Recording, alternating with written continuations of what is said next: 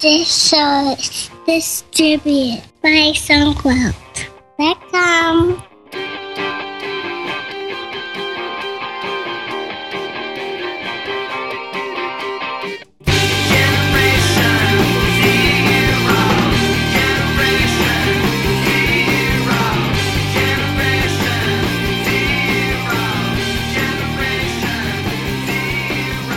Welcome to episode 107 of TechSync, hosted by myself, Justin Vincent, and Jason Roberts. Hey Jason, how are you doing? I'm afraid to say probably not too well. Yeah, I'm still sick. I have it's 3 weeks now, and I have the unending chest cold. It just won't go away. Now we both sound like recovering drug addicts. Yeah, it's terrible. I went to the doctor. I finally went to the doctor a couple of days ago, and 'cause usually the chest cold doesn't go away after a couple of weeks. It can be something more serious. And after the blood tests and everything else, they're like, no, it's just a really bad chest cold. But I've already gone through all the antibiotics and still not gone away. So I don't know. Now, that's interesting. I didn't know that antibiotics were for colds. They work that way, did they? I don't know. They gave me some antibiotics and I took them. I was sort of hoping for a miracle cure of some kind. So I took the various prescription cough medicines and things, and none of it helped at all. It was just total.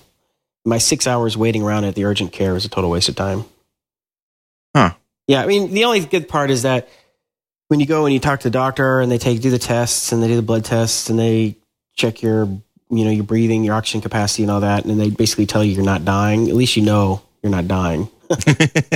So right. At least you get that out of your hand. You're like, well, it's just a bad chest cold. I don't have something more serious. Because, when you're feeling really bad and it's not getting better after a certain number of days, you start to wonder, man, is this something worse? Yeah. Have you ever watched the show Mystery Diagnosis? I haven't, no. I mean, it's not the best show in the world. It's like on Discovery Channel or something. And this kind of show comes on at like midnight. And it's like when you're flipping through the channel and you can't find anything else to watch and you can't fall asleep. That's the kind of show it is. Right. And they have these people who, each show is like an hour long and it'll be like 3 different cases where someone will have something that at first seems like some kind of normal sickness, right? They're feeling bad, they have a bad cold, they have a bad stomach ache, and it gets progressively worse and worse, and it goes on for months or years, and the doctors can't figure it out. And they're like literally on the verge of death until finally some really bright doctor figures out, oh, you have this extremely rare disease that only 15 people in the United States ever get, and saves their life at the last minute. So there's always that thing in the back of your mind, go, man, I wonder if I have like one of those mystery diagnosis things. So that sounds a lot like House, except like a real world version. Yeah, exactly. I guess it's kind of similar. So you just got back from a week-long trip in New Orleans? Yeah. So we had a week-long trip in New Orleans, but we're also down. We spent a few days in Savannah, Georgia, which I was just very, very impressed with. Absolutely beautiful place. No, Savannah, Georgia is not that close to New Orleans. It's not like it was like a couple hours away, right? I mean, you drove away. No, it was like an 11-hour drive, of which I drove 6 hours both ways. So I did like 12 hours driving, so I got a lot of good driving in. I really actually enjoy that long distance driving. Of course, I didn't know this. Being new to driving, I didn't know that I enjoyed it. But it's great. You can just set it on cruise control and cruise along the highway. Yes, Sandy loves to do the long distance drive. I can't stand it. It bores me to tears. So whenever we drive long distance, and we do it fairly regularly because Sandy's parents they retired to Las Vegas a few years ago. Mm-hmm. So we head out there for a couple months, and she drives. I just, sit in the passenger seat and read the whole way because I can't stand it. It just bores me. You just sound like you've got the best arrangement in your marriage. Worked out pretty well, I think. Yeah. At least for me. No, I think one of the keys to a good marriage is having sort of being complementary, right? So right. You have complementary strengths and weaknesses, and also in skill sets, but also things that you like to do and don't like to do, right? So there's things so Sandy loves to cook, right? And she's a good cook, so I get to eat a lot of really good food. She can't stand to do the dishes. I don't really mind doing the dishes. Works out, that kind of stuff. Nice. So, let me shoot. So you went to Savannah for a couple days, and you were mentioning to me a couple days ago that you guys are actually considering moving to Savannah. I think that will be a really nice place to live. Yeah, I mean, it's what's amazing about it is it's kind of like it's got all the good aspects of all my favorite places. Uh-huh. So it kind of reminds me of London, all the nice things about London that I really like Hampstead and Primrose Hill.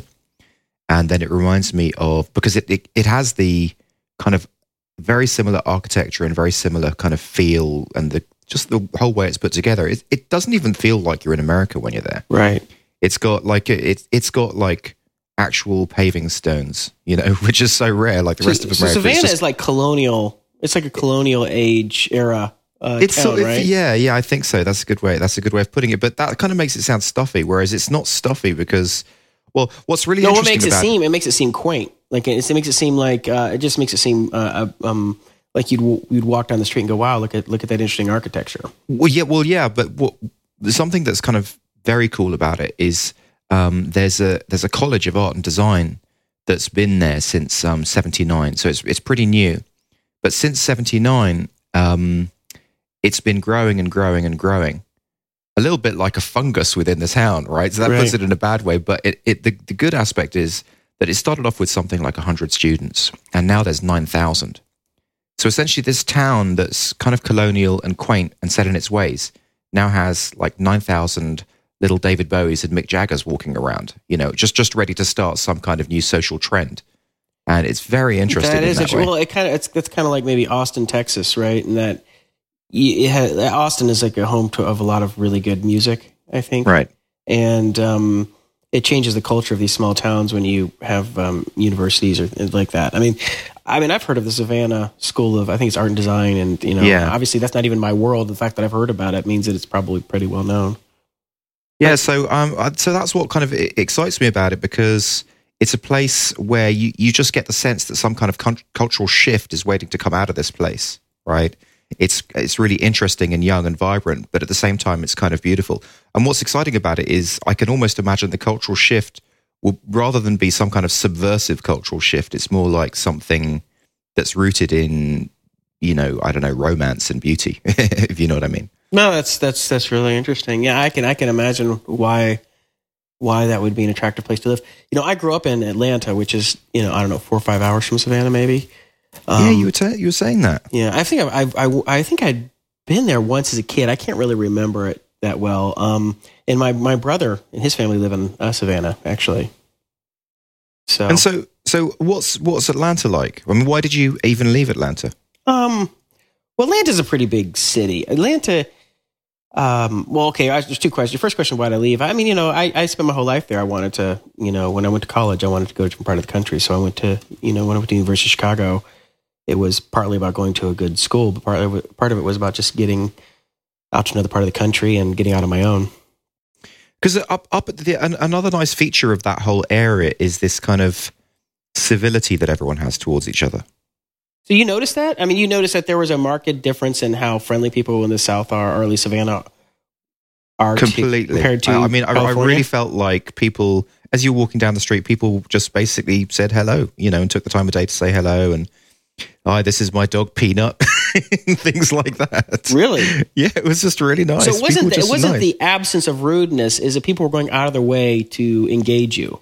I think so, yeah. Yeah, that was my experience. Because I don't notice people not being friendly here in Pasadena or in LA. It's not like I walk around thinking, people are so rude. So it's the absence of rudeness would strike me. I mean, right? I mean, have you run into a lot of rudeness since you've been in California? No, not really. But you run into, in LA, I mean, I certainly run into a lot of kind of fake niceness, whereas you didn't get that sense down in Savannah. I don't know if we're sticking with this subject too much. Maybe we need to shift. Okay. But anyway, I just, really liked it. Well, actually, the other big bonus, the one reason you consider moving there is because the cost of living. Like you could buy a house for a quarter the price that would cost here, right? A house that would cost $1 million here in Pasadena would probably cost you $250,000 or less in Savannah. I think so. I'd say $250,000 to kind of $350,000 probably. Would buy you a 3 to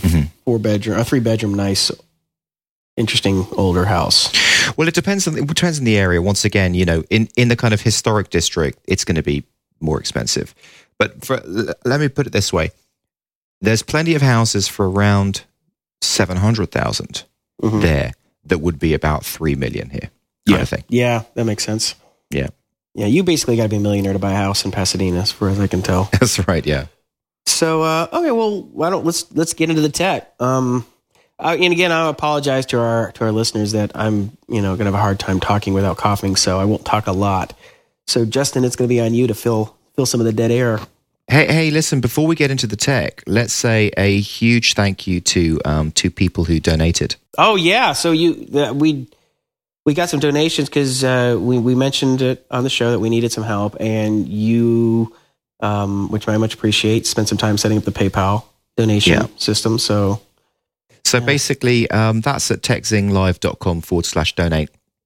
So this show's executive producer is David Kincaid, who donated $50. Thank you very much. That's really, really appreciated. And we also have a grand patron of this show, who is an anonymous donor who gave us $100.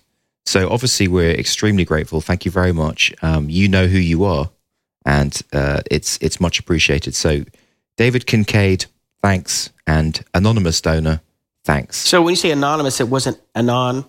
It wasn't anonymous. No, it wasn't the subversive hacking organization Anonymous. It was an actual person. Yeah, because Bams was he was a little wigged out about even mentioning the name on their comments. He said, "Look, don't even mention them. Don't even. It's a list not to be. It's a name not to be even mentioned." Well, that's right, because they're gonna hack us, aren't they? Oh my God! So let's talk about that. Yeah, shoot. Well, I know that it's something that's you've been very interested in. So, what's your perspective on it? Well, I've read every article on the H.B. Gary anonymous story on ARS Technica, and Glenn Greenwald on Salon.com has written quite a bit because he was a subject of H.B. Gary's or Aaron Barr's potential attack. I love the email you sent to me that said, so look at this H.B. Gary story. This is how people could use Plugio for nefarious, dark reasons. Well, it was interesting, yeah, because one of the later parts of the story, because was this that and let me say one thing. So Anonymous hacked the H.B. Gary Federal, and I think it's the H.B. Gary site as well. So there's H.B. Gary and there is H.B. Gary Federal. H.B. Gary Federal is a subsidiary.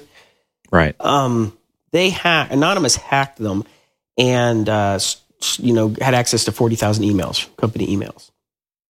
Okay. So some of the information that was contained in the emails were about persona management, where H.B. Gary Federal were considering and were proposing to the government and to different corporations the idea of creating a lot of different fake personas that would be on Twitter and Facebook and other social media sites, and they would build up these personas, and one person could manage them all. So you could say, we've talked about this concept, this fairly innocuous concept of sock puppeting. So if you're creating a new website, like when Reddit first started, Alex and I think Steve were the two founders, co-founders of Reddit, and in order to get people to use the site, they created a bunch of fake accounts, fake handles, and submitted a bunch of stories. So if you came to Reddit, you go, oh, there's more than like one person on this site, right? Mm-hmm. And they did. And those fake handles are referred to as sock puppets. So they used sock puppeting for the first couple of weeks just to demonstrate that there was some activity on the site, and then they're off to the races. So a lot of sites do that, and they sort of, and I wouldn't say they have to do it, but it really helps get things going. And it's not really a nefarious thing, but okay, obviously you're faking people out to think that there are more people on than there really are. But Aaron Barr at H.B. Gary Federal was proposing this idea of creating really fully fleshed out personas that they could then use to make it seem that there's a consensus that something is true or not true. So, for instance, let's say that there was some story that was brought up that was attacking one of their clients, say a bank, right? Mm-hmm. Let's say that the story was discussing some corruption within or some bad activity on the part of the bank. Well, if this bank hired H.B. Gary Federal they could hire them to create all the 100 of these fake personas that are utilized, 50 or 100 of them, or some percentage of it that H.B. Gary Federal has cultivated over the period of a year or two, to all start commenting on this story, basically discrediting it or bringing up sort of other topics and kind of getting everybody off on their own tangent. So those personas could, for example, go to Huffington Post to the comments section and comment against it, completely against it, or lead people down the garden path. And they could go to Mashable or TechCrunch or wherever in any kind of website, or I guess WikiLeaks related websites. Sure.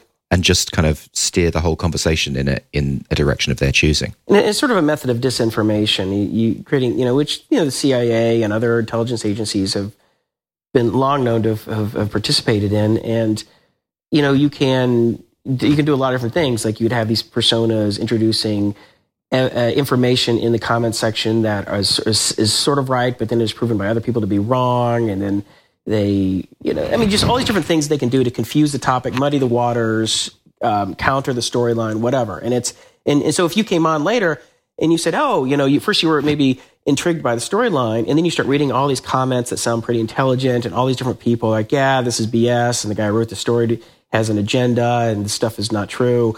And then you might go, I guess, the comments they really crush the story, so I guess it's not true. When in fact, it was just all one person with some automated system that allowed them to create all these fake personas. And that was one of the things that made me think of Plugio, because in HB Gary Federal and these emails, that when they were discussing this idea of creating of persona management, were using automated social media tools to do this. And I was like, well, that's what Plugio can be used for.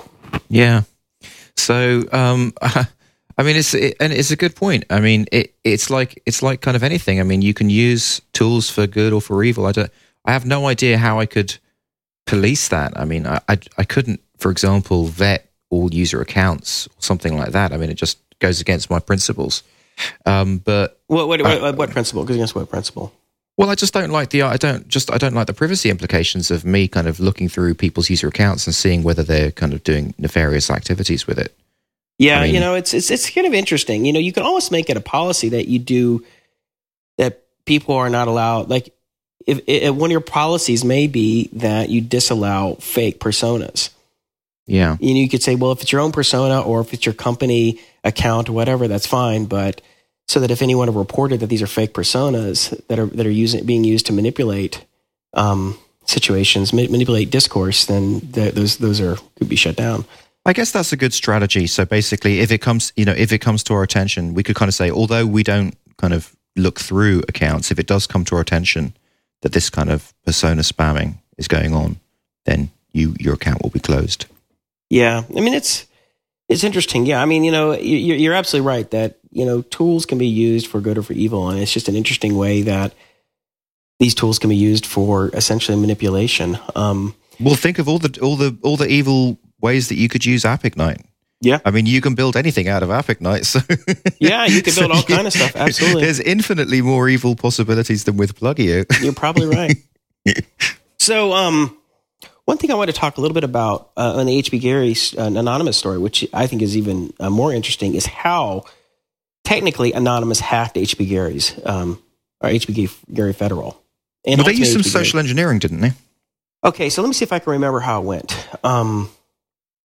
So it started that Anonymous hacked a custom CMS that was built and being for HB Gary Federal using a SQL injection. It was simply like a normal URL, like a get, show page 10 to page 20 kind of thing. Mm-hmm. And they were able to use a SQL injection to get access to the database. And then they used a rainbow table attack, and they were able to get all of the passwords for the database that were contained within the CMS database. And the passwords were hashed, but they were only hashed using MD5, and the passwords were not salted, and they were not stretched. Stretched meaning that you rerun the same algorithm. So you could run MD5 10,000 times on the same password, and it would be 10,000 times more time intensive to attempt to crack it. Mm-hmm. That's why it's a good idea not only to hash it, but also to stretch, what's called stretching or run iterations on it, and then also using a salt so that if someone does use a rainbow table, they may not necessarily, the rainbow table won't be created with whatever salt you used. And of course, this is the people creating this essentially were creating something for as good as, I mean, pretty much a government kind of organization, right? Well, HB Gary Federal had subcontracted it out to some company that built the CMS. So it was probably some web development company. Yeah, but what I'm saying is that web development company, like a pretty bad, given that they're building something for the government. Well, they weren't building for government. They're building for HB Gary Federal. HB Gary Federal is not government. Just because they put federal in their name doesn't mean they're government. They're just a small subsidiary of HB Gary, which is a sort of a security consulting firm. So anyway, so they did. So the CMS had two fundamental flaws. One, that that they didn't prevent SQL injection, which of course is a rookie error. The second is that they didn't use stretching or salting, and that they used MD5 as their encryption algorithm. So they could have done those three other things, and those are all standard practice security measures that you'd think that a firm that is actually a consulting firm that builds these kind of things would do as just a matter of course. I wonder how much they charged for that. Probably quite a bit. So then what happened is once they had all the passwords, they used those passwords, I believe. Now I'm trying to remember this because I didn't reread the article a second time. I meant to read it a second time so I could memorize. Well, then they could use rainbow hashes and work out what the actual passwords are. That's what they did first. They used the rainbow table attack to get all the passwords from, or a majority of the passwords from the CMS. Okay, so it's passwords against email addresses kind of thing. Right. And so what happened was once they got the passwords, it turns out that I think one of the main programmers plus Aaron Barr, who was the CEO of HB Gary Federal, used a very simple password. It was a 6-character password with only two of the digits being numbers and the rest being characters. Mm.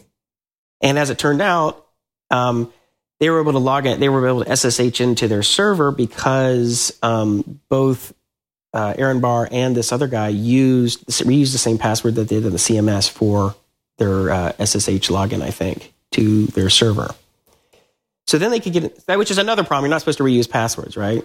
Hold on, but that's interesting because SSH essentially kind of has this timeout in between each try, right? So it was good that they could work out, straight away to go for that. Well, they didn't have to because they just said, all right, well, Aaron Barr's password is hello12, let's say, and then they said, well, let's try that as his login. Boom, it worked. And then because they use this. So then they're into the main server. Yeah. And then once they were in their main server, I think they noticed that they used Google Apps for their email, and it turned out I think they reused the same passwords for the email account. So then they got into all and because Aaron Barr was the administrator for all of the email accounts, that they got into all the emails for HB Gary Federal. They could literally just export the whole 40,000 messages kind of thing. Yeah. Now, then the next thing that happens. Now, I'm trying to remember if I had this right. I may have this backwards about SSHing into the server, but because then the next step they did after getting in the emails is they emailed. I think they had like this guy who was sort of like a consultant some guy who managed their servers at like an ISP or something. Yeah. And they emailed the main administrator from the email account, from Aaron Barr's email account, and said, look, hey, I'm in Germany about a conference. I need to get into this. I need to get into my server real quick. And I think they had two possible, they were pretty strong passwords. And he says, I can't remember, do we go to this new one or we're using the old one? And the guy said, oh yeah, we're using a new one. And he goes, all right, great, thanks. And he's, and it's HG. And then they were using, actually they were using, I think, not Aaron Barr's email. They were using, I think, Greg, the guy who started the CEO of HB Gary proper, not HB Gary Federal, which is the main one. And then they basically got this guy to give him the port to open up a port so they could SSH into the main server, and they also got the guy to send them to the login. He's like, oh, it's HG Holland is still that's still a. But how could the guy possibly know, that it was a spoof? Well, that he confirmed which password it was, confirmed the username, and he confirmed and he opened up a port for him. I guess he noticed a couple hours later that something was amiss, and it's funny because they did a pretty good job, and they showed the email exchange back and forth, and they was like, oh yeah, I'm in Germany, we'll hook up, because I guess they noticed that this guy was in Finland or something, and we'll hook up or something, and The guy was fooled, and they gave him the information. So then they got in, and they essentially got everything off the HB Gary servers, and that's when they downloaded all of these emails, and they downloaded all this proprietary data and code and everything. It's just amazing, and I mean, but here's the thing. They could have prevented all of it if they had any one of these things had not done. If they had not been prone, if they protected against SQL injection. Yeah. Which is so easy. Right. If they had hashed or stretched or used decent, password hashing, they wouldn't have blocked at that point. If they had not reused the same passwords across multiple different accounts, multiple different services, and had this one security or IT admin guy not given all the information to him. So HB Gary is pretty much going to be the poster child of new corporate policy towards security. Yeah, I mean, it's funny because I had never read a story about how it actually happened. People always talk about, oh, you're prone to hacker this and hacker that, SQL injection. I had never read it. I'd never really seen how it happened. But this really sort of shocked me. Like, wow, so that's how it happens, and it's using very simple stuff, and that's how they did it. It's just there's so many ways, Jason. I mean, for example. Just something else. I mean, let's say they've got a version of WordPress installed or PHP BB forum, right? And someone just hasn't upgraded it. They just haven't upgraded it for, I don't know, 5 months, which can easily happen. You just kind of leave it. In 5 months, people regularly find a backdoor, a way of executing a query and getting a result. And they just fire it through that script, Oh, I forgot this, and that's the other thing they did. One of the steps, we either get access to other machines, or I guess they had a regular login and they needed an administrator to log into one of the servers, or vice versa. They had an administrator account and they wanted a normal user account. Yeah, and the way they were able to make that happen is that there was a security exploit that was for this Linux, this version of Linux. That was made public in October, and most everyone by November had been upgraded, but this was February and they still hadn't upgraded the kernel patch, and that would have prevented as well. So they had an unpatched kernel with a well-known security exploit. That it's basically open source that makes it possible, right? That's kind of the good thing about not using anything open source, because when people have the open source libraries and code and they can really go through it, and they don't even need to reverse engineer it. They can just look at it and think, what did these developers miss? What did these developers miss? It's interesting because the writer of the story pointed out that the company that made the proprietary CMS is that, look, if this had been an open source CMS, they wouldn't have run into that problem because they wouldn't have had these very basic security problems, the bad password hashing, the SQL injection vulnerability that any open source CMS would have had that covered. So in some sense, you say, well, in open source stuff, you have more eyes on it to make sure there's no obvious security vulnerabilities. But then you're right. The second thing, what you bring up is like, well, in a proprietary one, the attackers don't have access to the source code to analyze. I mean, the very fact that someone's out there developing and not using SQL injection, it's just nuts. That's what you should. Oh my God, that is just what you learn first day on the job, kind of thing. Yeah, these guys are charging millions of bucks. It's just crazy. Yeah. So anyway, that was that story. I've just found the whole anonymous HB Gary stuff just it's just a fascinating thing, and the information that has been discovered that other companies are now writing about. I mean, other websites are writing about the stuff that they found on HB Gary, the kind of manipulative things that are being marketed to governments and to various like the Air Force and I don't know, different government agencies, and also to corporations, like persona management and just all that kind of social media manipulation, and also all these rootkits that they were talking about, some of this HB Gary rootkit stuff where, and I don't even know a whole lot about it, so I can't talk about it very intelligently, but basically talking about how these rootkits can be pushed onto all these different types of computers, and it would not be able to be recognized or picked up by any of the commercial antivirus, anti-malware software systems. And because this stuff wouldn't be attached to any, operating system object, and would hop around in memory, and it would be almost impossible to get off, and it would almost be impossible to detect. And it could get information off and send it to some remote server, to some remote thing, would just wait till information was going out from normal web connections or emails or just web requests, and would just kind of piggyback. It's just amazing how sophisticated this stuff was that they're doing. Mm-hmm. And this is just a tiny little firm, HB Gary. I mean, this is some stuff they're proposing to do with General Dynamics. And I think the other one was Northrop Grumman, which are, gigantic, military. Well, I mean, are you surprised that large corporations and government, is happy to be completely illegal? No. Way? Well, that's one thing that Glenn Greenwald has talked a lot about. He's like, this stuff is just horrendous. What people are talking about at Planeteer, I think Planeteer or whatever, and there's 3 companies that were teaming up to pitch the I think it was the the Commerce, I can't remember what agency it is, and also trying to pitch like a Bank of America. And it's just like the amount of nefarious things that they were going to do, and nobody emailing back and forth was saying, hey, you know what, this is not probably legal, much less even ethical for us to be doing. We shouldn't be doing this. It wasn't until they were called out that these emails were made public that all the companies started distancing themselves, like, oh, we would never do this. Oh, this is terrible. Well, sometimes people don't even think that what they're doing is bad because it's kind of justified or somehow rationalized within their own mind.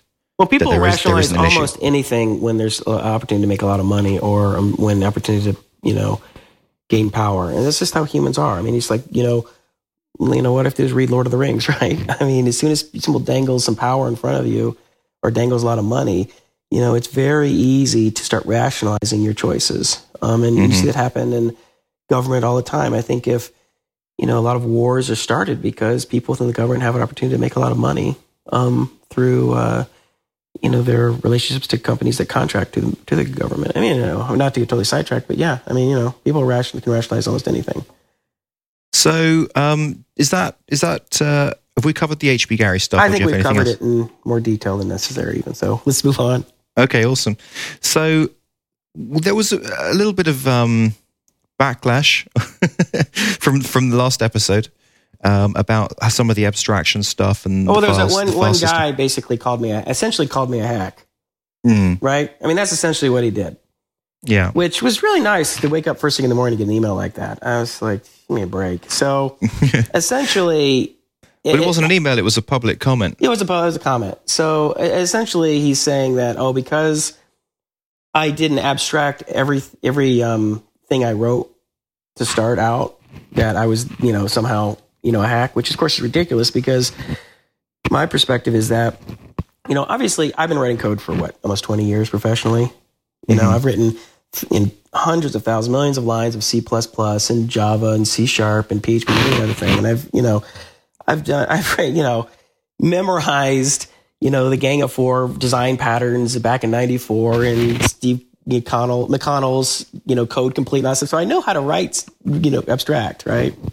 The thing is that, I have a tendency to be perfectionist and want to just abstract everything and make everything's beautiful hierarchy and all this kind of stuff, right?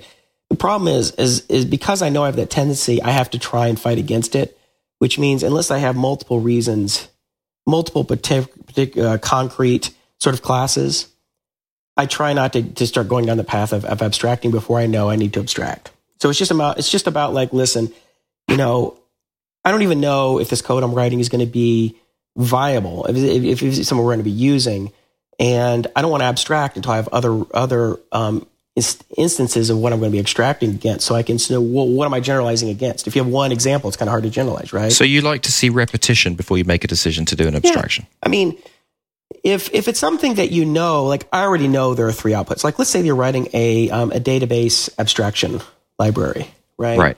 And you go, I know we need to do this. This has to run against, Postgres, MySQL, and SQL Server. Okay. Then you can go and look at the libraries and the native libraries and start abstracting against it. If you have one instance and you're like, I don't even know what those other libraries might be, then writing and abstracting in an interface is just kind of getting a little premature in my book. For me, I say, look, just write the simple version now, move on, get a little more perspective on things, determine if that code is even going to be necessary. And then if I have another example, then I can abstract against it, create an interface, create a hierarchy, whatever, however you're abstracting against. But the idea, I just view, for me, I have to fight against the desire to write, to over-engineer, to abstract too early. Mm-hmm. That's all. And in order to make progress and gain perspective, I like to just write the simplest thing that'll work, get pragmatic and get it up there, and then move and go on, and then come back and refactor later. Because refactoring is a great thing, is a fun thing to do, and it's so much nicer when you come back later and you have more perspective on things. And then refactoring is the process of abstracting things. Oftentimes, I mean, refactoring can be a lot of different things, but one of the things is doing the abstractions. So I had a listen back to that show a couple of times, and I think that I was doing, in some ways, I was doing that thing that we just described, which was kind of not listening. I was just waiting to say my next point. And when on listening back, I kind of heard a bit clearer and louder about the bad version. You even named the episode The Bad Version. It's funny because during that whole episode, I didn't hear you say the bad version once when we were recording it. But then when I listened back to it, you said it about 40 times. It was so clearly I wasn't actually listening to anything you were saying, which is no good. So I do really get what you're saying about that. And just, you're essentially just getting something out the door, just creating something, and just to make it happen. And then you can relook at it. And I think the point that I failed abysmally at getting across was that my concept of abstraction wasn't to go and over-engineer stuff. It was just basically to say, if I'm using a third-party library and they just have a basic function, I'll just basically wrap it in my own basic function that mimics their function. And the only reason why I do that is just so that I can then swap out the guts at any stage in the future if I need to. And that's the reason why it only takes, 2 minutes, because I'm just basically I'm just mimicking their exact function and input and output. So I'm not building an entire abstraction system, not a very complex thing. Yes, it's just that makes total sense. Yeah. I mean, that makes total sense. And see, the thing about when you talk about, you have conversations about when you should abstract or when you should test or when you should do this or when you should do that, it all depends. I mean, are you talking about something that's going to are you just talking about writing a function around 9 or 10 lines of code, making that a function as opposed to just of its own? That's an abstraction in a sense. Or are you talking about writing a 3-level deep hierarchy with 20 different classes? I mean, what are you talking about? Are you talking about something that you already have 3 examples of what you abstract against, or you have 1, or you have 19? I mean, what are you even talking about? I mean, so that's why it's hard to say when you should do something, when you shouldn't, is in this matter of like, are you shipping something in a week, or are you shipping something in 6 months? I mean, how much time do you have to do this? Yeah. Is this thing sort of an ancillary piece to the puzzle, or is it part of the core engine? I mean, it just all depends. And it's all about judgment. And it's all about context. So some people, you should do this, you should always do that. It's like, it depends. You shouldn't always do anything. It just too much depends. And that's why it's so easy to say, well, I do X, Y, and Z. And the people to listen to you or read what you write and go, oh, you're an idiot, or you're a hack, or you don't know what you're talking about. Because you may have in your mind the instances that when you would not abstract, or when you would, or when you'd create an interface and when you wouldn't, and they have in their mind something completely different. And it just doesn't, and you're comparing apples and oranges. And so of course you don't agree. But if you're both sitting down looking at 5 different examples of code bases and looking at the context of each, you probably would agree in most instances, you know what, we should probably go ahead and make a function or make a class out of our library or do X, Y, and Z. It was an interesting comment also from TechZing's point of view. I mean, I think that that's the first comment that would be kind of approaching, being subversive. Or I don't know what the right word to say, because it wasn't a trollish comment, right? It wasn't kind of being a troll or something like that, but it was what's the word? Help me here. I don't know. I mean, it was just fairly aggressive. I think it was that's what it was. It was an aggressive comment. But people are welcome to write aggressive comments, but it's been our first experience of an aggressive comment so far. So that was just that's why I didn't respond to it, because I was like, you know what? I'm going to respond too strongly, probably because I'm angry because this guy's essentially calling me a hack. And, you know, and that's just going to waste my time writing a long email. And, you know, just better to talk about it on the show, if anything. Comment, not email. Yeah, the comment. I'm sorry, the email, the comment. So, you know, and I'm sure, you know, if we were talking in person with the same coast, we'd probably agree on most things. That's the only problem about talking about best practices and when you should do X, Y, and Z is that everybody has in their mind, you know, the examples of when those practices would be applied. But also the way that, once again, it's just the issue with text. I'm sure that if we were having that face-to-face conversation with that guy, like it wouldn't come across in the same way as it does via the text. It's funny because I showed it to Georgie, and she was like, "There's nothing wrong with that. Nothing was said about that. That's not even remotely insulting. Couldn't even be." And what I realized was it's very specific to coders. Like it's only because you're a coder and because essentially the implication is you're a hack that it's very insulting, right? Yeah. But if you showed it to your mom, they'd be like, "Hey, that's just a really nice comment." Right. You know? So, well, you know, one of the things I wanted to talk a little more about is that whole conversation was based on the idea of storing images in MySQL versus in a file system. Yes. Yeah, let's get back into that. I don't want to spend too much time on it because I don't want to, you know, beat a dead horse. But it was interesting because I initially stored it. You know, at least the stuff that I've done so far, I've just stored the actual images in a file system with the metadata in the database. And the reason I did that is it seemed like that was the consensus on Stack Overflow. I looked at a couple different questions, and it seemed, and I wouldn't say the consensus. That seemed to be there seemed to be more votes behind that. Okay, but then I went through and I read two different threads from top to bottom. And there were a lot of examples of people saying, "Hey, I've managed, you know, 3 or 10 terabytes of images, and we used to do it in the database, and we decided it was a disaster, and so we now do a file system." And then there was other people say, "Oh, you know, we've done terabytes in the file system. We found it was much easier to put in the database." And there were people say it was much, much slower, like 100 times slower, like literally 2 orders of magnitude slower to store in the database than it was in the file system. And other people say, "Oh, you know, we found that we've had no performance problems." And so basically, what you can determine is that you can determine anything, and that there were people that have found ways to make it work really well for them either way, and they each had their trade-offs. In the beginning of the database, that you had less issues with backing and up databases and replicating. It was all stored in one place, which is nice. In being in a file system, there seemed to be advantages, and there are potentially advantages in speed, but then other people argued against that. And the whole thing comes down to like a question of epistemology. It's like, how do you know what you know? Like you could go, you know, it's like, you read an article like that, and a bunch of people vote and write supporting comments for like one argument or the other, like, "Oh, this is better, that's better," but that doesn't necessarily prove it, right? That's just the logical fallacy of appeal to authority. But it's like appeal to the authority of the crowd, and it's not like saying, "Oh, I want to make X, Y, and Z happen in jQuery. How do I do it?" So it says, "Oh, you just do X," and then you go and replicate what they did, and go, "Oh, it worked," right? This is like, what's the best way to do it, and you're just trying to get a consensus or what seems to be the opinion of the people who've done it. But either will work, and it's just a matter of like, it seems to be two things that are interesting about it. One is, if you're not going to try both and get any numbers on it, how are you ever going to know which one is better for you unless you run the real numbers? And it's just a question there too, is like the epistemological question of how do you know what you know unless you actually test yourself? Well, I think the one thing you do, I mean, is, for example, talking to me, I mean, I'm not just someone commenting on Stack Overflow. Like, I'm kind of your buddy who can talk to you about it, and I've done it in quite a few different ways and had quite a lot of experience about it.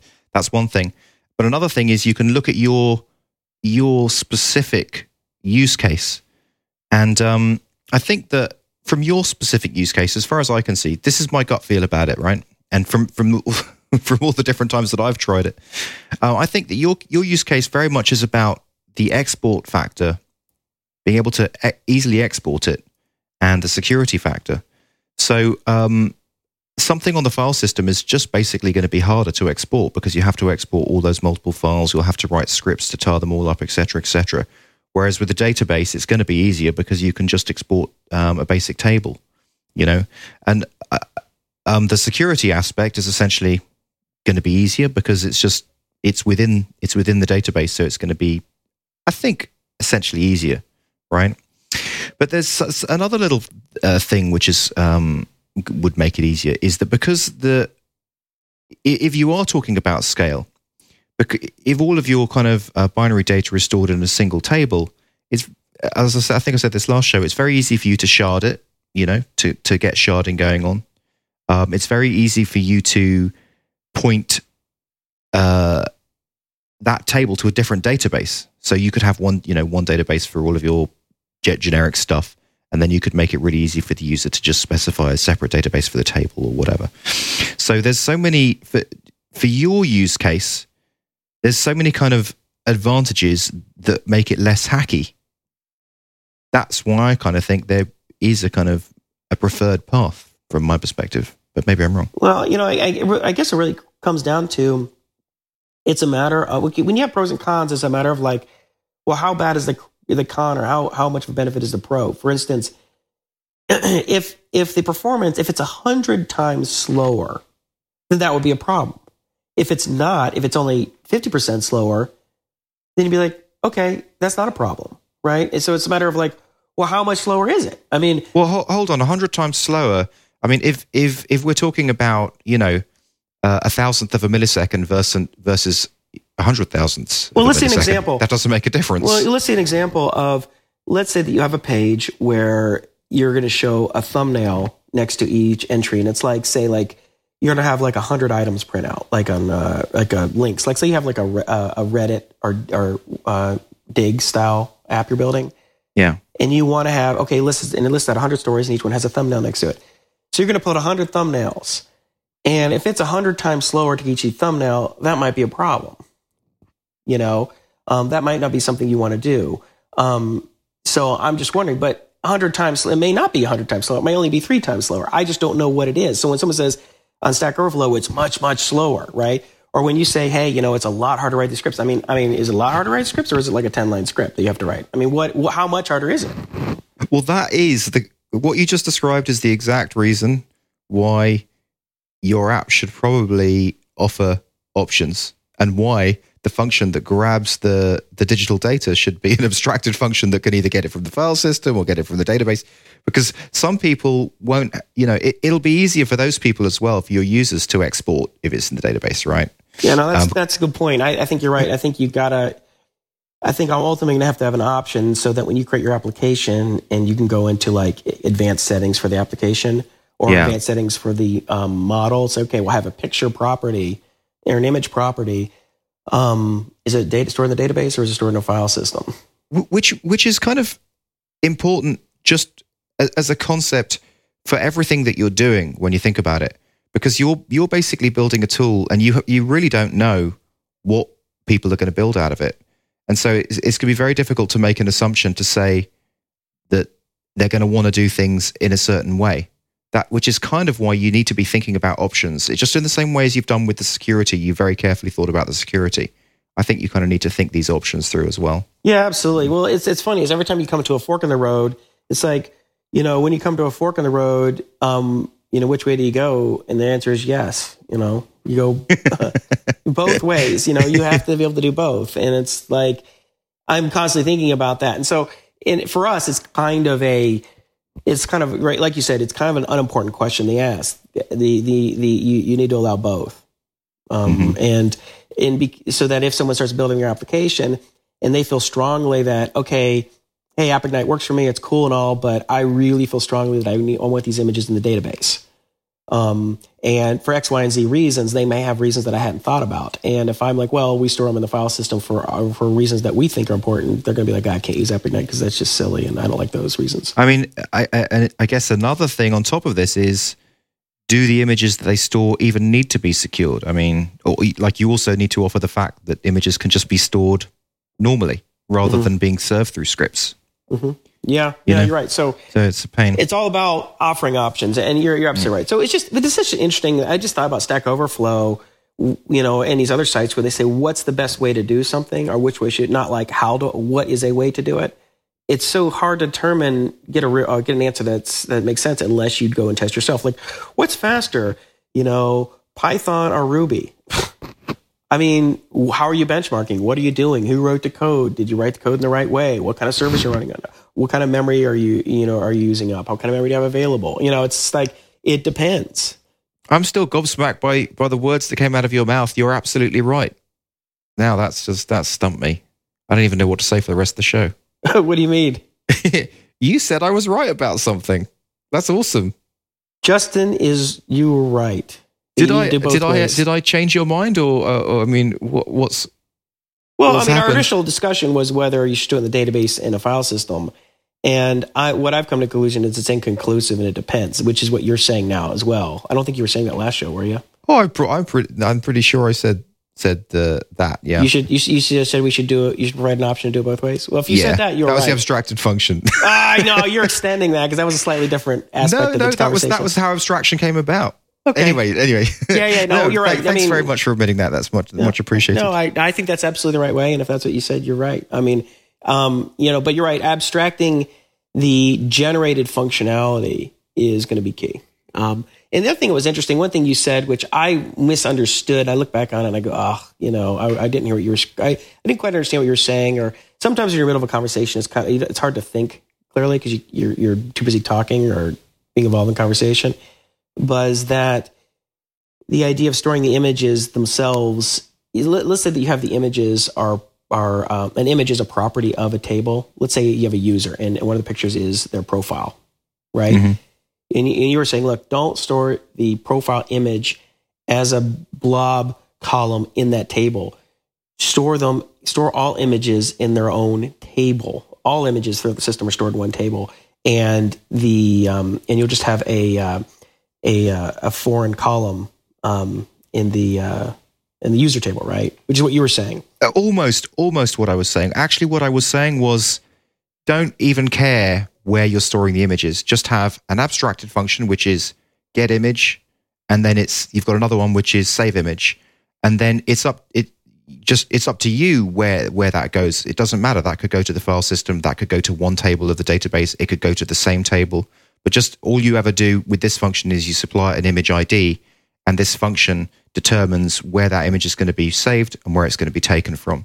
Right. And then it's in your overall global settings, you just basically say database, file system, same table, separate table, and then it's that central function that just makes the determination based on global settings. But all that function ever accepts is an ID. It doesn't care, externally from the function, you don't even care where that is stored.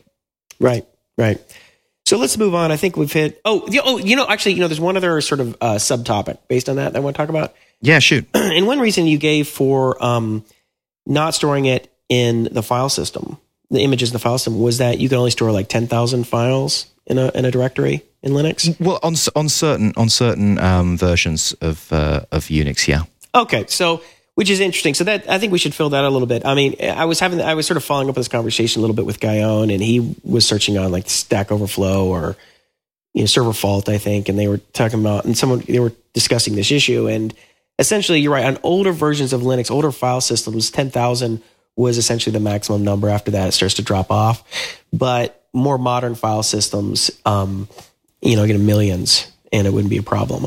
But one point you made, which is right, which is AppIgnite. A lot of what AppIgnite is about is exporting applications to run on other servers. So you can't anticipate what kind of file system they're going to be running their application on. It could be on a web host that uses a slightly older file system, which means that 10,000 images, once you pass that limit, you're going to have performance problems.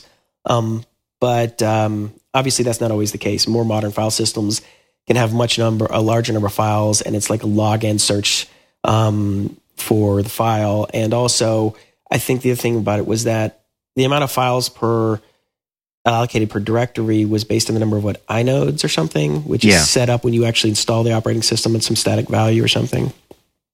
So yeah, anyway. Exactly. So that whole inodes issue is negated when you use database. So, it's interesting, but that's Anyway, I just thought that was worth bringing up. So, well, cool. Thanks. So I'm glad we've cleared that up.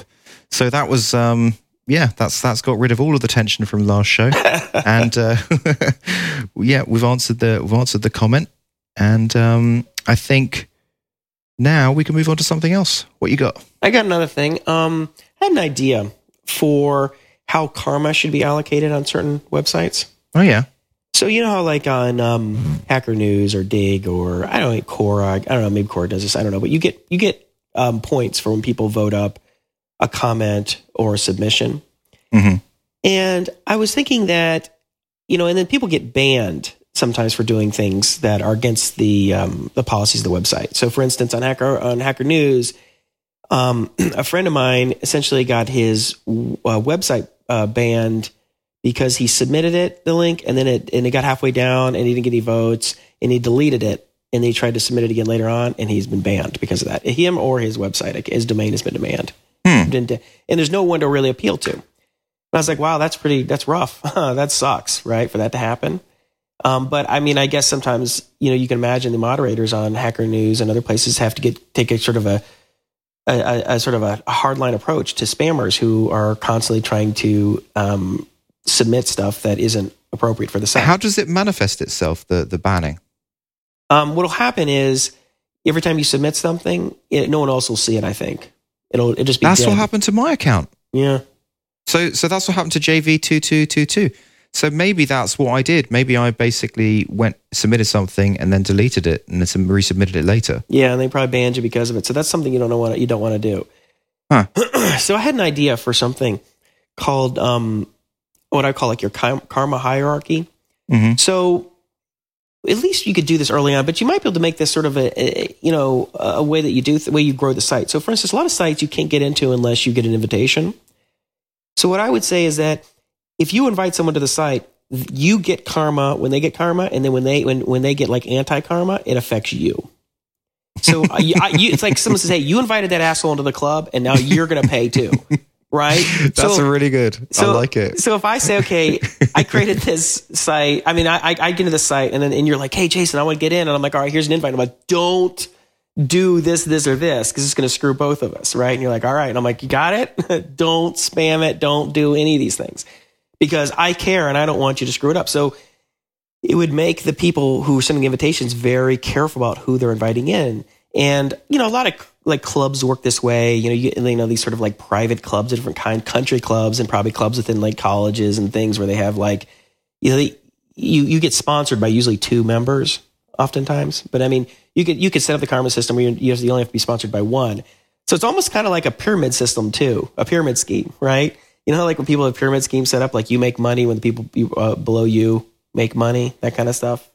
Yeah. But it also works in karma. So, you know, if I bring in someone into the site who does a lot of great stuff, I'm going to benefit from that, right? Like, you know, because I mean, which I should, right? If I invite you into some, let's say a Hacker News, I invite you to Hacker News, and you start submitting all these great stories and great comments. I mean, I might get some residual karma because like I invited in this all-star. I've got a title for it: Linked Karma. Linked karma. Linked karma, and it's a brilliant idea. And I'm actually gobsmacked that maybe it has been done, maybe it's been executed, but it sounds like very, very, because honor systems they're kind of screwy. You know, honor systems always have an issue, but this idea of linking people together in groups is very clever. Yeah, it's like I'm my brother's keeper kind of thing. You know, and which is how it works in the real world, right? Because if I'm friends with somebody and they start doing things that are unethical, I'm going to start distancing myself or talking, say, look, don't do that, man. You know, you're making us all look bad. It's like on my soccer team, right? If I'm the coach and one of my players starts acting like a jerk and yelling back at the ref and stuff, I'm going to cut it out. Get out. You're off the field. Cut it out, because the guy who runs the league is going to come talk to me. The ref's going to come talk to me. Don't do that. I've just kind of realized why it probably couldn't work. Why? Because the possibilities for abuse are kind of massive. I mean, if you consider, let's say, a group of, someone does well in Hacker News and then they bring someone else on. Actually, if you work together as a group and you've got linked karma, you can game the system more easily.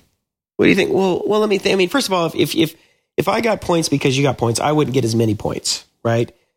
But you could also make it that I get hurt if you get hurt. But it's like it all gets tracked back to the initial person who invited that chain, like negative karma. I don't know. I mean, it's just an an outline of an idea I had. It's certainly worth thinking about. I mean, there's probably an algorithm in there that could work and make it so that it was, I guess it would need to be linked and distributed karma. I would call it like two-way linked karma or something, right? So you get bad karma and good karma from it. But what's really key is the bad karma. I mean, you want to have good karma because if I would invite anyone if all I have is something to lose, right? Yeah, exactly. But the bad karma is what helps enforce that the people who invited in are going to be sort of good citizens that aren't going to be gaming the system and making sort of pissing in the well, so to speak. I wonder whether good karma and bad karma should even be listed in two separate pots. No, they're not separate in pots, but it's like, if let's say that you submit a link, right, and then you delete it halfway down because you didn't get any points, and you might get like a -10 for that, right? Every time you do that, you get -10 points, and I might get -5 for that, and I'm going to be like, well, what the hell? How did I just get -5? And I'm going to look on like some karma history, and I'm like, well, your invitee Justin just delete a link, and I'm like, Justin, cut it out, don't do that, yeah, right? And you're like, oh yeah, sorry, and it would also. It would sort of make me incentivize someone who's sending out the invites to have a conversation when you invite someone and say, here, by the way, make sure you read the rules of the game. These are things that they don't want you to do. Don't do those things, please. This blog post for Rob Walling's site. Actually, just before I talk about that, I'll just mention something about Rob. On the flight over to New Orleans, obviously I was listening to a few different podcasts, and one of them was Rob's. And Rob was talking to his colleague, I can't remember his name, Mike Tabor, I think his name is, about what podcast they listen to. And so he was one thing they were saying. One thing that Rob said was that he listens to TechZing. He basically said when I jog, I like to listen to an entertaining podcast like TechZing. but when I'm when I actually listen to educational podcasts, then I just kind of sit down and do it, and that really made me smile, and it made me happy, because I definitely would want TechZing to be classified as in the camp of an entertaining or edutainment. Edutainment, right? Entertainment over education. Yeah, but a little bit educational. But so that made me smile. So Rob, thanks very much for that. Yeah, I heard that too. That was when I listened to the podcast. And funny thing is, I was listening to his podcast, Startups for the Rest of Us, when I was working out. I was on the elliptical listening to his podcast when he was talking about listening to ours, which is kind of funny. So anyway, Rob has kind of solicited that I write my man on a wire theory and put it on the Startups for the Rest of Us blog. So I've been thinking about it and trying to write it within the last week, and it's really difficult. And it's something I want to talk to you about. It's just like this stuff, these ideas that I have, kind of are almost like thought packet balls of wool in my brain, and I can kind of, when they're internally inside my head, I can understand them because I've got the ball of wool as a whole, and I'm like, yeah, I can understand. I know why this is worth doing and why this is worth thinking about and why I should be following this. But when I try and explain it, it's so difficult because it's all kind of wrapped up, and it's like you got to pick off the strands. And I wonder whether you had any experience like that, where you kind of have this internal big understanding about, I don't know, maybe the system or the code base you're building, but when you try and explain it to someone, it all comes out in kind of gibberish. Well, I think anybody who's listening to this podcast can tell that every time I try to explain an idea, it comes out perfectly the first time. Right? Right. It's very clear and succinct. No, I mean, it's always really hard to explain big ideas or ideas that have multiple layers to them. I mean, and not only that, but make it so that it's interesting and not convoluted. Yeah. I had the same thing when I tried to write the Lux surface area blog post. I struggled with that, even though it's a fairly simple idea. Every time I tried to explain something in writing, it's a challenge. It's rough. So here's some things you might want to try to help you. Is one, just write down bullet points about the idea. I know you do that kind of stuff anyway. You write outlines and stuff. So maybe try your outline approach to this idea. Just write down all the main aspects of the idea. And then maybe try and write a sentence explaining each one of those little aspects, and then maybe try and glue that together in a way. Just try and explain one piece of it at a time.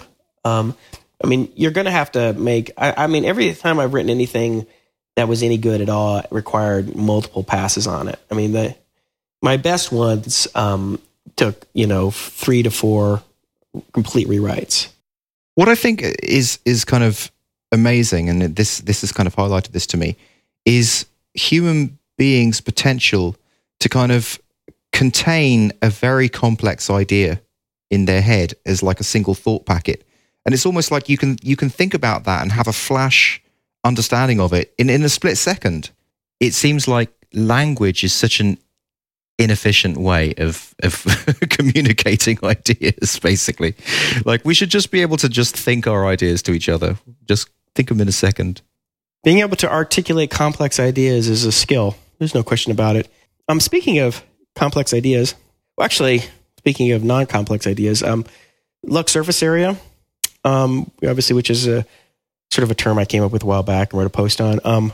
Somebody else followed up on that with a blog post called Lux Surface Area Part 2, How to Prime Your Brain.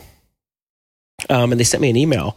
Her name is Araceli Camargo Kilpatrick. And she said, hey, thanks for introducing the term to the world. Please find below our explanation from my brain perspective. I thought that was kind of cool. Awesome.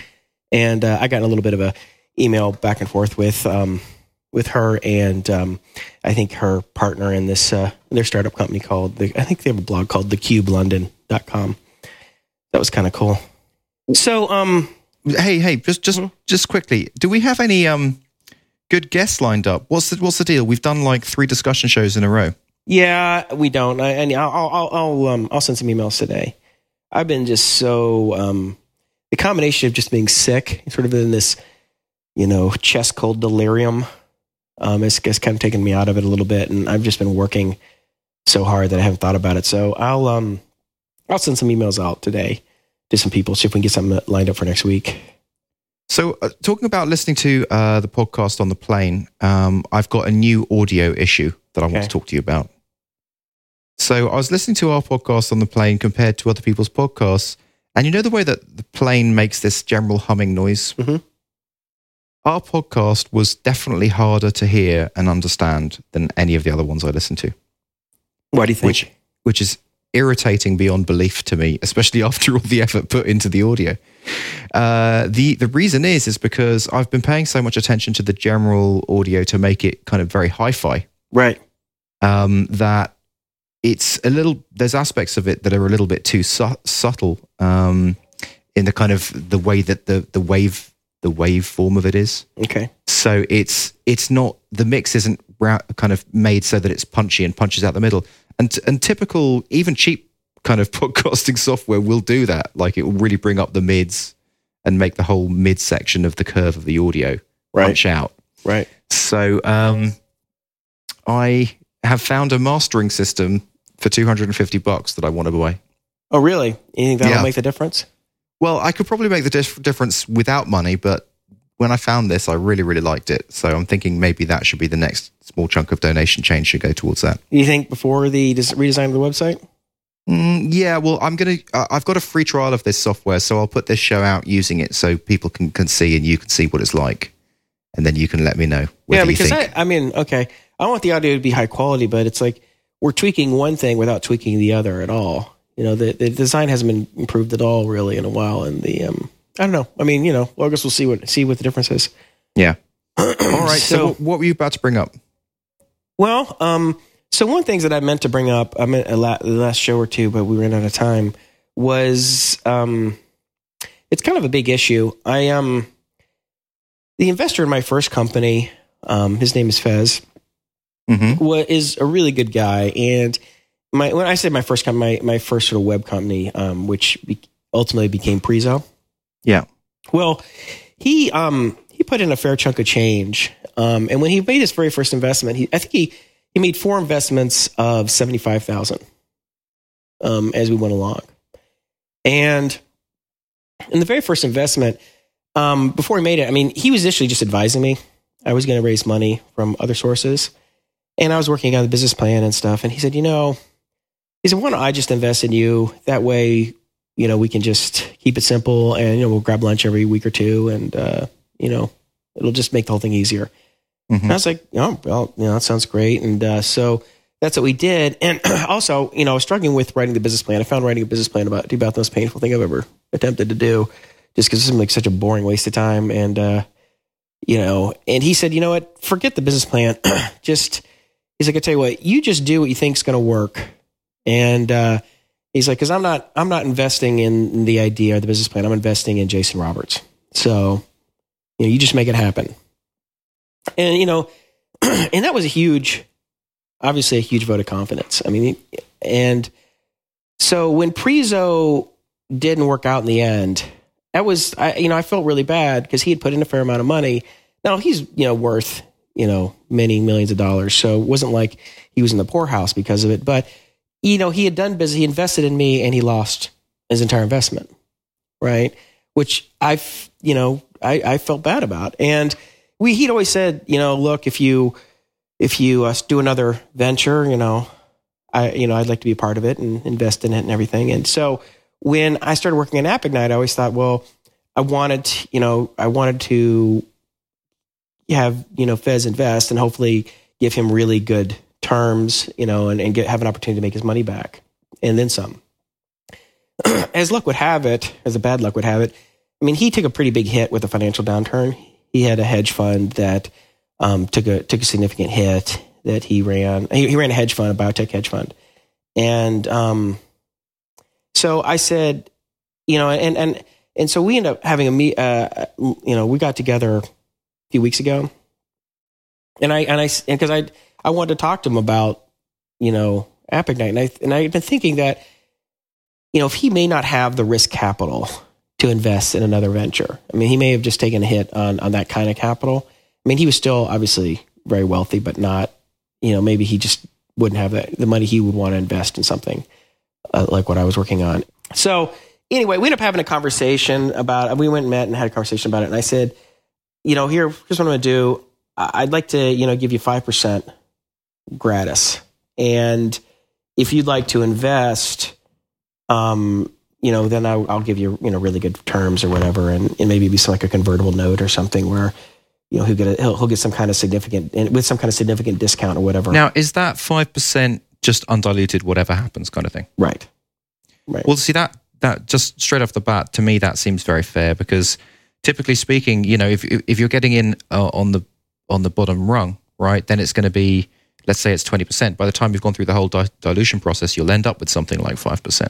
Yeah. Well, okay. No, let me put it this way. So no, it won't be undiluted. Like what will happen is that if I go to a first round of funding, he'll get a discount on whatever that valuation is.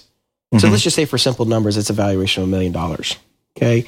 Maybe the company is valued at some fraction of $1 million, and that's all he has to pay if he wants to put more money in. Because what he wants to do is he said he'd like to own 10% of the company, and so he'd like to be able to put a certain amount of money on 10%, and then have a discount at the second round as well to be able to protect that 10% by investing at a discount. But he'll continue to put money in, but he doesn't have to put as much money in to protect his ownership.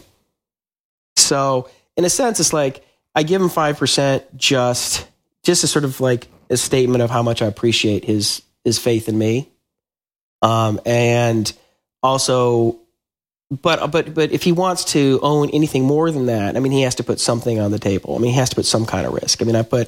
I measured it somewhere. I mean, I probably put somewhere in excess of 1,500 hours into this project. So it represents a lot of work for me. This is something I've just worked on for the last, couple months. Well, the only thing about that is I'm not sure that is relevant to investment because that just falls in line with the whole sunk cost fallacy. I mean, you can't say just because you've put a certain amount of time in that gives the company a certain kind of value. That's not how you value companies, right? Well, no, you value companies in terms of, what the potential is and what the value of what you created is. But so what I'm saying is the value of what I've created is, I could create a company and I could spend a month or two on it. And therefore, to me, it wouldn't have been as big a deal. It's like, I spent 2 months on this thing. Here, I'll give you some percentage. And if I spent 2 years on it, I mean, yeah, it's more valuable to me. Yeah. 5% is it represents, right. Maybe it's a sunk cost fallacy. I don't know if that's quite true. I think it's somewhere between being, there's some sort of cognitive bias because how much time I put into it, but also I think it represents, I think it has a big opportunity. So anyway, it was something I've been struggling with for, probably the life of the company. Like, well, how can I make his money back, especially if he's doesn't have the risk capital? And if I do give him some percentage of the company, what would be, well, it sounds like you've offered him something. So what's wrong with that? No, that deal? It's good. No, it's great. I'm just saying it's great. So, it was nice talking to him about it. So it was nice to sort of have that, to hash that out finally, because I've been struggling with it and trying to figure out what would be a fair number. And I thought what we came to, well, at least the initial 5%. And then we're going to have a follow-up discussion on what kind of discount would be reasonable for the first and second rounds of funding. And he's kind of happy with the way that's going? Yeah, no, he was happy to hear that. And, I mean, he knows he's a big boy, right? I mean, he's a sophisticated investor. He knows I don't technically owe him anything, right? Yeah. I mean, if you invest in a company and, it doesn't work out, your investors, you don't have a personal debt to those investors.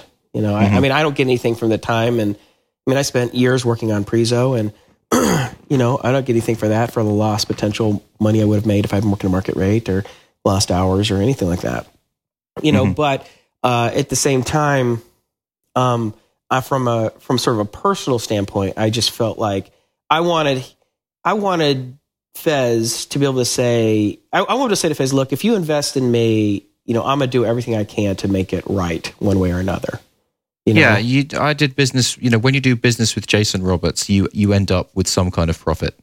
Yeah, I mean, at the very least, I'm going to do everything I can to make it happen, and, talking about that, did you hear anything back from David Fogel?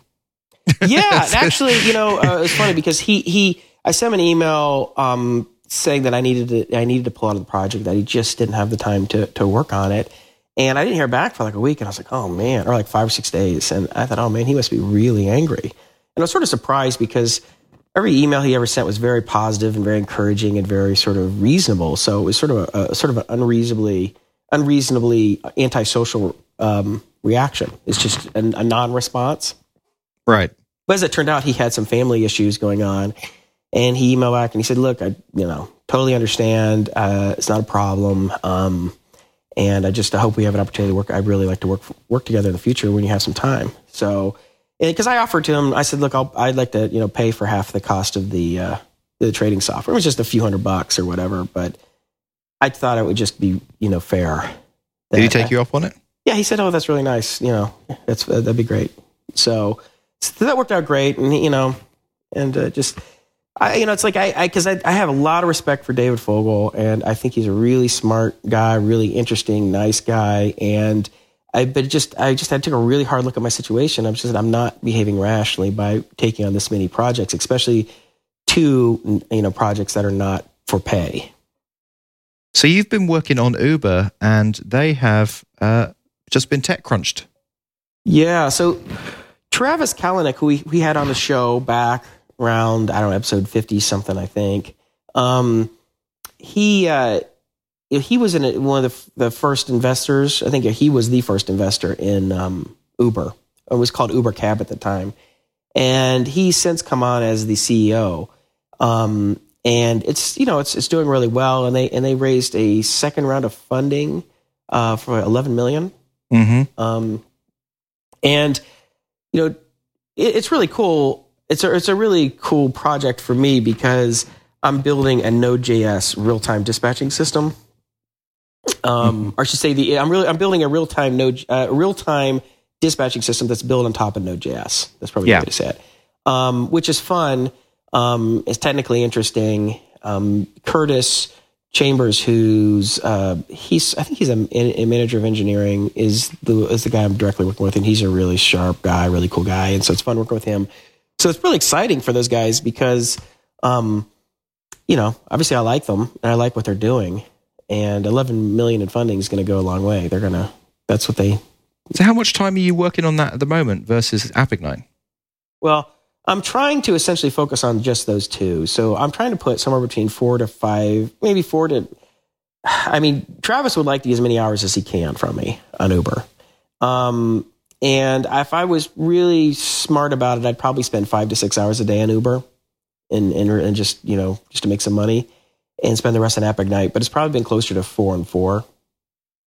Just because I'm so close. And AppIgnite, I'm just the last couple of things that I'm doing before I get my first couple of beta testers or alpha testers or whatever you call them. So I've just been, working constantly on it.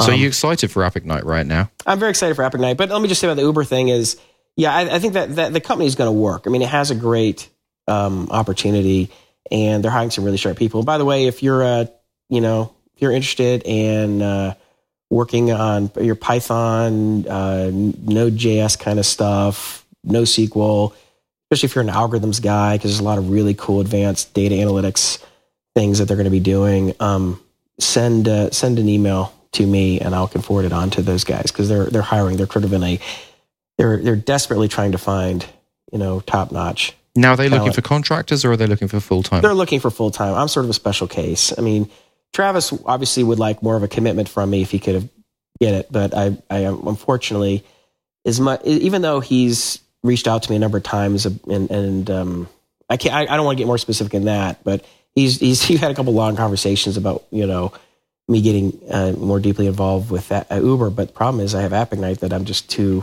excited about right now. Mm-hmm. So, which in one sense you sit there, I'll see the big TechCrunch article about raising $11 million. I'm like, oh my God, did I just make a big mistake?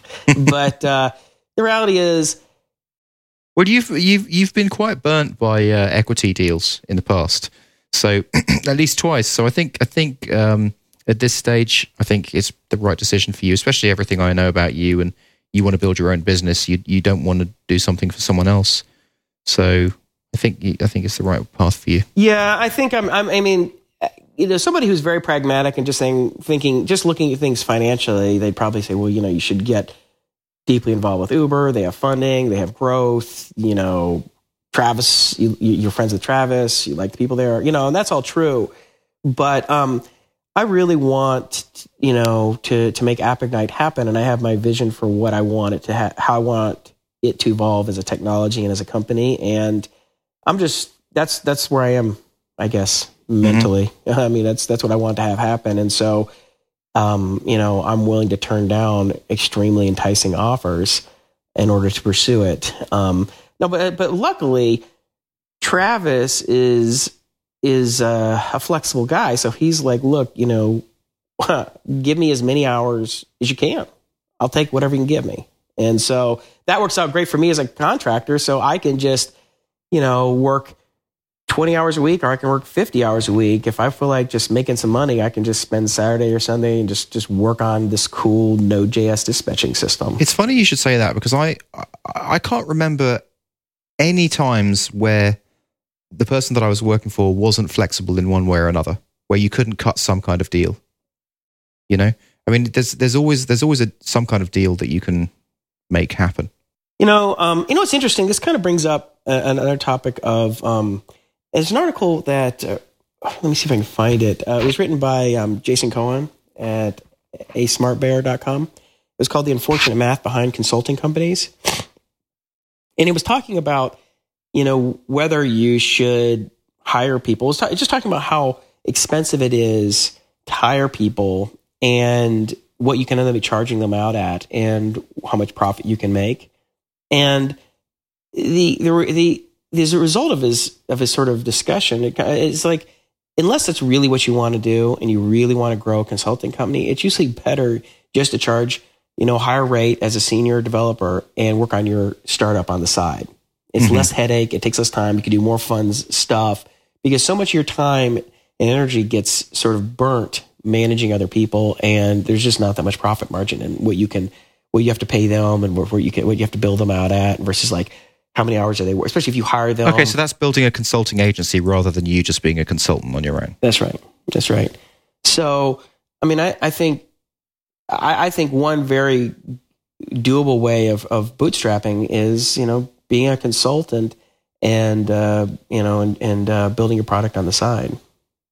Which is what we're doing. I mean, it's a harder path than if you can go and get funding, but if you're in a situation where you can't live off of, seed seed level funding, which is hard to live off that. I mean, usually that's like peanuts, right? And especially if you have, wife and or kids, and it gets, that can become much more, and on a mortgage, I mean, it can become just not doable, right? Mm-hmm. You can't live off a $40,000 or $50,000 or $80,000 even salary anymore, especially if you live in an expensive area like New York or California or something. It's just not even, it's not even possible. Maybe if you live Savannah, Georgia, you could do it. You could live cheaply enough to do it. But the other thing saying is that consulting is tough though, because as you and I found, it's sometimes it's feast or famine, right? I mean, it's not like it's a consistent thing. And sometimes you're lucky enough to get into the zone and you have a client who has a lot of stuff they want done and they have the funding and they want you to do as much of it as possible, then that's great. But that usually only lasts for a certain period of time. Mm-hmm. What do you think about that? I agree. Yeah. So, Okay. So I've had an idea. Okay. So you've heard of NoSQL? I have heard of NoSQL and I have worked on some NoSQL. So NoSQL is a movement. I have an idea for another no movement starting with no.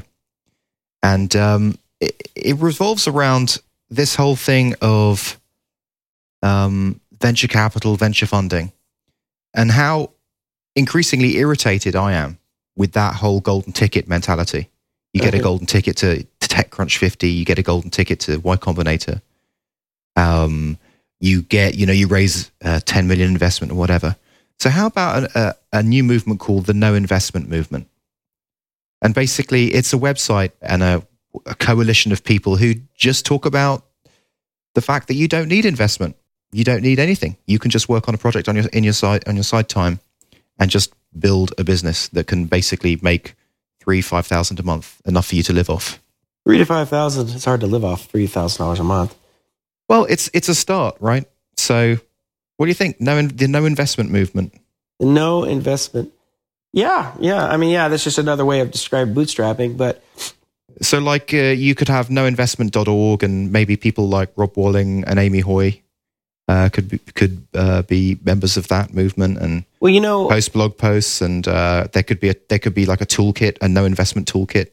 Well, it's 37 Signals has a series of posts they write where they interview companies or have companies write up about themselves called Bootstrapped and Profitable, I think. So it's like if you make more than $1 million a year and you've completely bootstrapped, then they want to hear your story, which is, of course, what 37 Signals did, right? They were a consulting company, they built a product and then built more products, and now they don't have... But once again, like, make more than $1 million. I mean, you don't need to make $1 million a year to be... I mean, the feeling of kind of freedom, of not having to work for a boss, having your own business and being able to bring in, as I say, okay, maybe $5,000 to $10,000 a month through your own product. I mean, if you bring in $100,000 a year through your own product, and you're certainly not bringing in $1 million, but it's a fantastic feeling of freedom.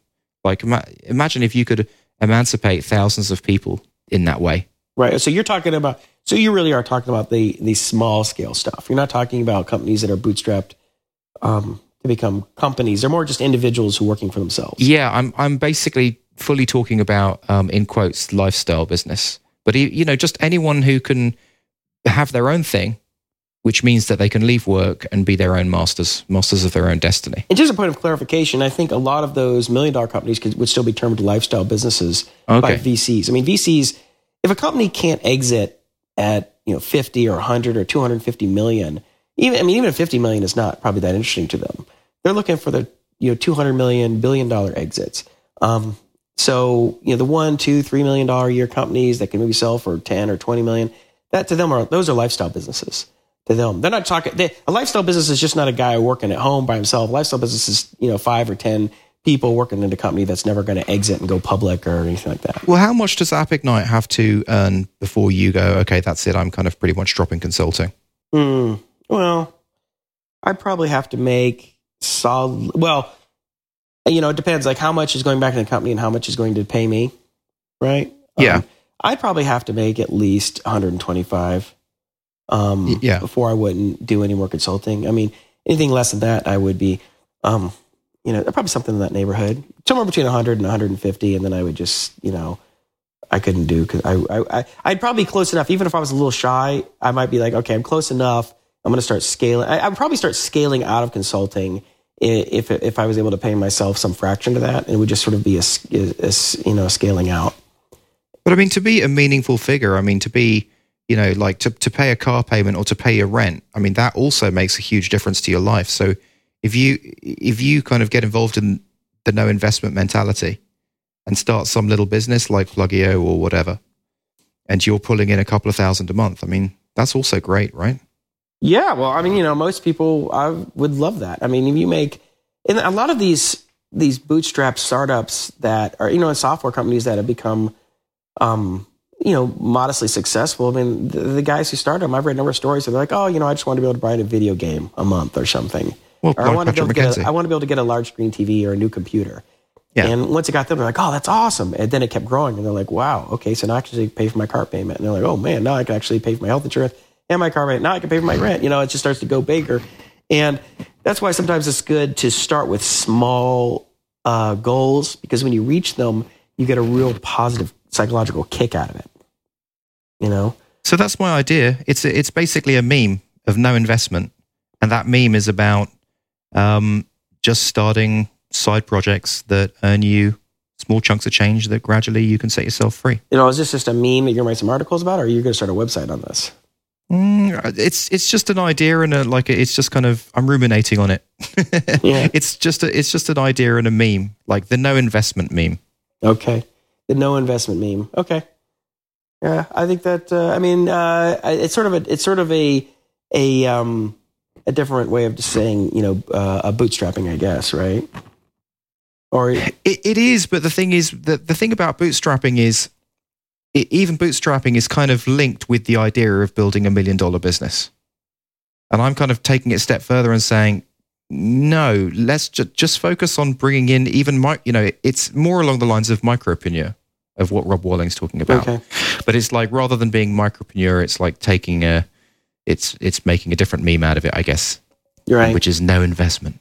Right. And I think Amy Hoy, right, it's basically what Amy Hoy and Rob Walling are doing. Right. So, I'm not so interested in the super small stuff. I'm more interested in stuff that, like, something that makes you $10,000 a year, some little website.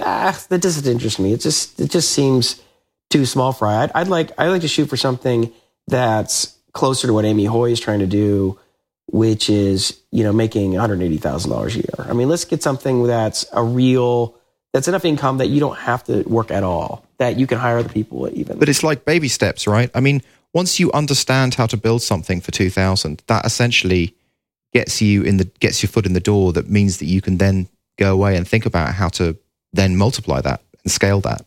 Right? I guess that's true. I guess that's the sort of advice you've been getting about Plugio, which is just get Plugio successful enough so that you're financially stabilized and can think about these other ideas that you want to build. Exactly. Right. Well, what's the story with Plugio anyway? Well, we're only 18 days into February. 19 days into February, actually. Okay. But I've got 18 days worth of transaction data for me to look to see whether the improvements have really taken hold. Because before I had projections. Okay. And my projected growth was 41%. And now what I'm seeing is that my real growth is 21% so far this month. And what was your projected growth? Projected was 41%. Okay. But I still do need to wait for the whole month to play out, because a whole bunch of signups happened at the end of the month. Okay. So I need to find out. I will find that out. But the long and the short of it is that it's definitely growing, which it has been stagnant for a year, and now it's definitely growing. And 21% is not a small growth curve. I mean, that's 20%, 21% a month. Yeah, that's huge.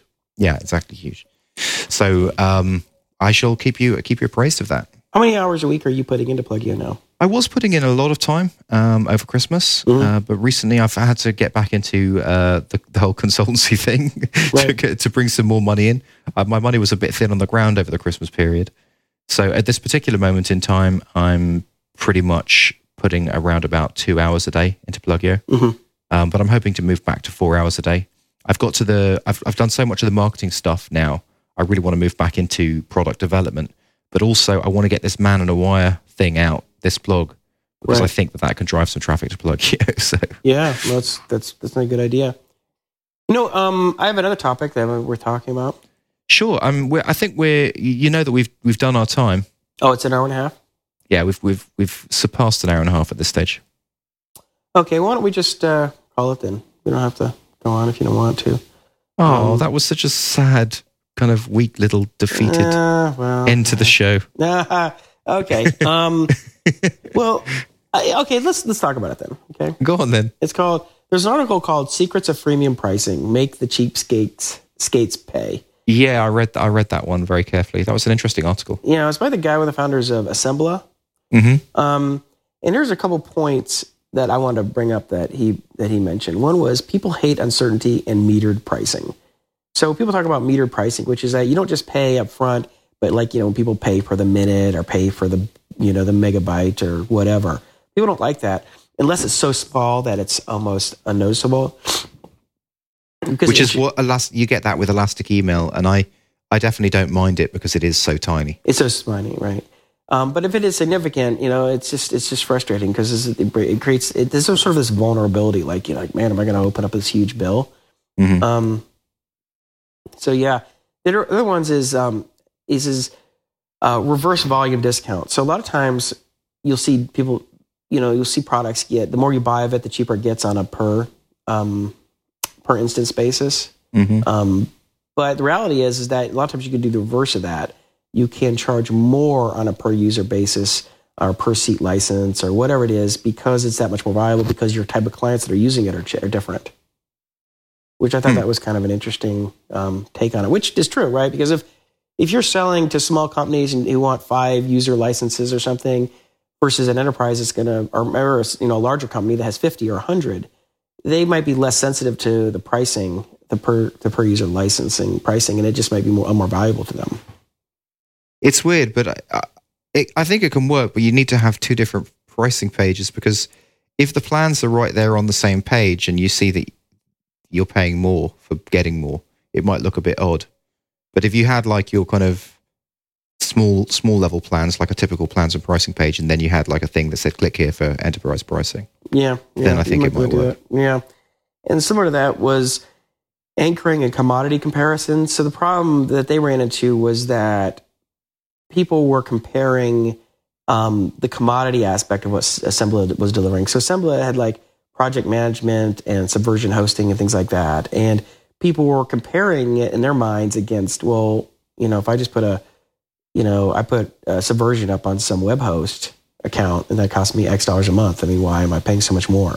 Mm. So you have to be very careful about what people are anchoring against your product. So what was their way around it again? Remind me of I think what they did is they made the cheap versions of their stuff, the stuff that was a commodity in a sense, they essentially made that really cheap or free, or not free, but just really cheap. And then the other stuff was more expensive. So when you're comparing commodity against commodity, fine, it's cheap. But the other stuff, there is nothing to anchor it against, and it's going to be a lot more expensive.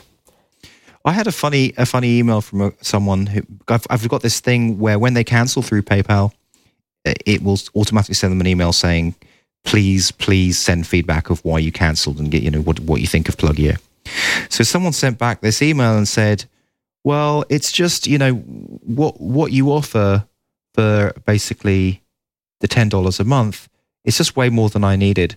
If you offered a plan where you just I could just tweet out like 5 tweets a day, I'd be more than happy to pay $3 a month for it. Yeah. And I'm like, well, that's the free plan. They weren't aware that it was a free plan? Yeah, they weren't aware that it's the free plan, and they were of the opinion of, well, that would be happy to pay $3 a month for. Well, that brings up another point of theirs, which was never take pricing advice from customers. Yeah. They said they had 90, I think they solicited advice, like how much should we charge? And they got about 90 email responses. And 100% of them were essentially putting the cost onto other people other than themselves, right? Like people are not capable of being objective when it comes to how much they should pay. So like, oh, well, what we should do is the companies that do X, Y, and Z pay. And, they're a smaller company. Or what we should do is make this. And he's like, people are just not going to do that. So don't listen to your customers about what they should pay. That's a mistake. Because you've seen companies come out there who are like, they don't charge anything. It's free. And they're like, oh, we're going to start charging now, but we want to get some guidance from our customers. It's like, it's this totally stupid, utopian, naive way to do it. because everyone's going to come back and say nothing or it should be free and, make these other people pay.